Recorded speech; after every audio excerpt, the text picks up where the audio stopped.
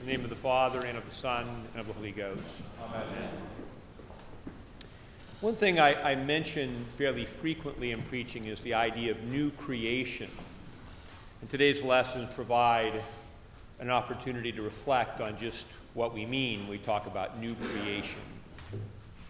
The epistle ends with St. Paul telling us, quote, "It is God who commanded light to shine out of darkness, who has shone in our hearts to give the light of the knowledge of the glory of God in the face of Jesus Christ." In this reference, God who commanded light to shine out of darkness, is a reference to the first two verses of the Bible, Genesis chapter 1, verses 1 and 2, which say, quote, "In the beginning God created the heavens and the earth was without form and void, and darkness was on the face of the deep. And the Spirit of God moved over the face of the waters.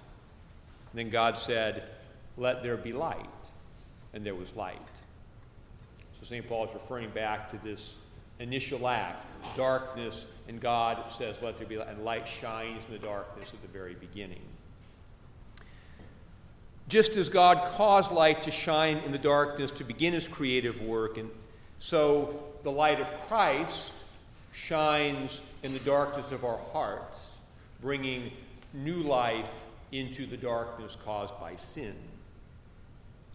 We should make a note on Genesis chapter 1, verse 2, when God says, "Let there be light." It's noteworthy in looking at Genesis that God does not create the sun or the moon until Genesis chapter 1, verse 16. So there is a light that precedes the natural light that God created to illuminate the created world. And that pre-existent light is Christ. When Jesus says, "I am the light of the world" in John's Gospel, he's not merely speaking metaphorically of being like that light that God uses, but being actually that light that shone in the beginning. The epistle talks about spiritual blindness. Quote, "If our gospel is veiled, it is veiled to those who are perishing, whose minds the God of this age has blinded, who do not believe, lest the light of the gospel of the glory of Christ, who is the image of God, should shine on them." As John 1:4 says, "The light shines in the darkness, and the darkness does not comprehend it." Not everybody sees the light that shines. Thus, evangelism is not just a matter of explaining Jesus to people. It's a matter of healing spiritual blindness. Conversion happens when those who are blind are enabled to see the truth. The light of God begins to shine in a way that they perceive it. We can understand the call of St. Matthew, our patron saint, through this lens of new creation. As Jesus commands Matthew to follow me, he is calling Matthew out of the darkness of his former manner of life into the light of discipleship. Matthew obeys the call to follow, and his obedience is an important part of this process of new creation. The original creation which God made, and about which he said it is good, was marred by human disobedience. And if we observe sort of a larger picture of Genesis, what happens in Genesis is God makes the world and he brings this order and beauty out of the chaos that is in the beginning. That order and beauty is marred by human sin and disobedience. And what happens subsequently in Genesis is the creation descends back into chaos. And the ultimate reversion in Genesis is the flood of Noah. The earth is once again covered in water, just like it was at the very beginning, before God spoke and before the light shined. Thus, the new creation begins when this human disobedience is reversed. When fallen humans hear God's word and begin to obey, the light of Christ begins to shine, and God's creative process begins anew. The first act of human obedience in the New Testament, we should note, is that of Mary, who hears God's word through the message of an angel and says, "Behold, the handmaid of the Lord, be it unto me according to thy word." And through her obedience, the light of the world comes to actually dwell within her biologically. And our own process of conversion mirrors this. As we obey Christ, as we follow him, his light begins to take up residency within us through the Holy Spirit. It shines from God into us and then from us out into the world. New creation is a process. There are essentially two models for conversion in the New Testament. One model is the sudden dramatic conversion, and this is epitomized by St. Paul on the road to Damascus. He is heading to Damascus, and Jesus appears to him in a sudden flash of light, and Paul falls from his horse, sees Christ, rises up, is baptized, and immediately begins a transformed manner of life. The other model for conversion is the more gradual model, where people more slowly come to see who Jesus is and understand the implications of his life and teaching for their lives. And this is essentially almost all the other apostles, including Matthew. Matthew's conversion follows a gradual process. Jesus says, "Follow me." And while Matthew immediately left his tax collecting business behind, he began to follow Jesus in a path where he wasn't that certain who he was yet. I think he assumed he was the Messiah.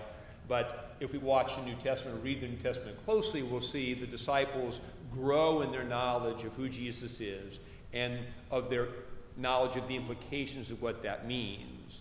Most specifically, growing in the understanding of what it means to take up one's cross, that the Messiah is going to die, and following him also involves a certain process of death. So we can say that in this light imagery, as Matthew followed Jesus, the light shined ever more brightly in his life, and the darkness slowly vanished. And that's a pattern for most of us as well. There are a few people who have St. Paul-like conversions, but even then, there usually is a gradual, extended, lifelong process of coming to know Jesus, who he is, and the implications of who he is for our lives. And so we die gradually to our old disordered way of living, and we come in more and more into the light that is Christ. And this is how we really understand our weekly participation in the liturgy. The liturgy is about growing more and more into that who we really are, coming to see Christ, leaving our darkness behind, coming into the light, and seeing more and more the glory of God shining in the face of Jesus. The theme of the conversion of Matthew is money. He left his lucrative tax business to follow Jesus, and our statue of St. Matthew, not everyone knows that that's St. Matthew, so we should let visitors know. We used to have the chapel kids come in. I'd say, "Who is that?" They'd say Jesus, or they'd guess, but that's Matthew. And at his feet are the coins that represent the tax collecting business he's left behind to take up his pen and write his gospel. So it symbolizes this conversion. And the collect then applies this transformation to us. It says, quote, "Grant us grace to forsake all covetous desires and inordinate love of riches, and to follow the same thy Son, Jesus Christ our Lord." For this reason, St. Matthew is the perfect patron saint for a church in Newport Beach, or indeed anywhere in our culture. His call to walk away from money speaks to our cultural manner of life, and the call that Jesus places on us to walk away from that priority of money, that manner of life in which everything is assessed, its value is assessed in monetary terms. And God's will be considered only after discover that it will pencil out. Most of us are not called to leave our current professions when we are called to follow Jesus, but we are all called to commit our money to God. And the ways we do this in the life of discipleship are through the practice of tithing and the overall disposition of generosity. We tithe when we give the first part of our income, the first tenth, back to God. And this is our acknowledgement to God that everything we have belongs to Him. We say, thank you for your gift. And this token acknowledgement of giving back what He has given us. And then in exchange, God puts His blessing upon the rest and makes it sufficient to meet our needs. And there's also another transfer in this process. The great anxiety that is present in the world is often about money. As Jesus said, what shall we eat? What shall we drink? How are we going to get clothing? How are we going to do this? And it doesn't change, the anxiety doesn't change if you have more money. Only the things you're anxious about, money-wise, change. When we commit our finances to God, we also commit our anxiety to God. We trust God with our stuff. And we receive back from God His peace, His provision, His peace. We can trust Him to take care of our needs. And He gives us His peace in the place of the anxiety that comes from the world. Generosity as a general disposition is the virtue that connects to money. We are called to live life in a way that is always ready to give, always ready to share with others in accordance with our ability and in accordance with our gifts. And this is not always monetary.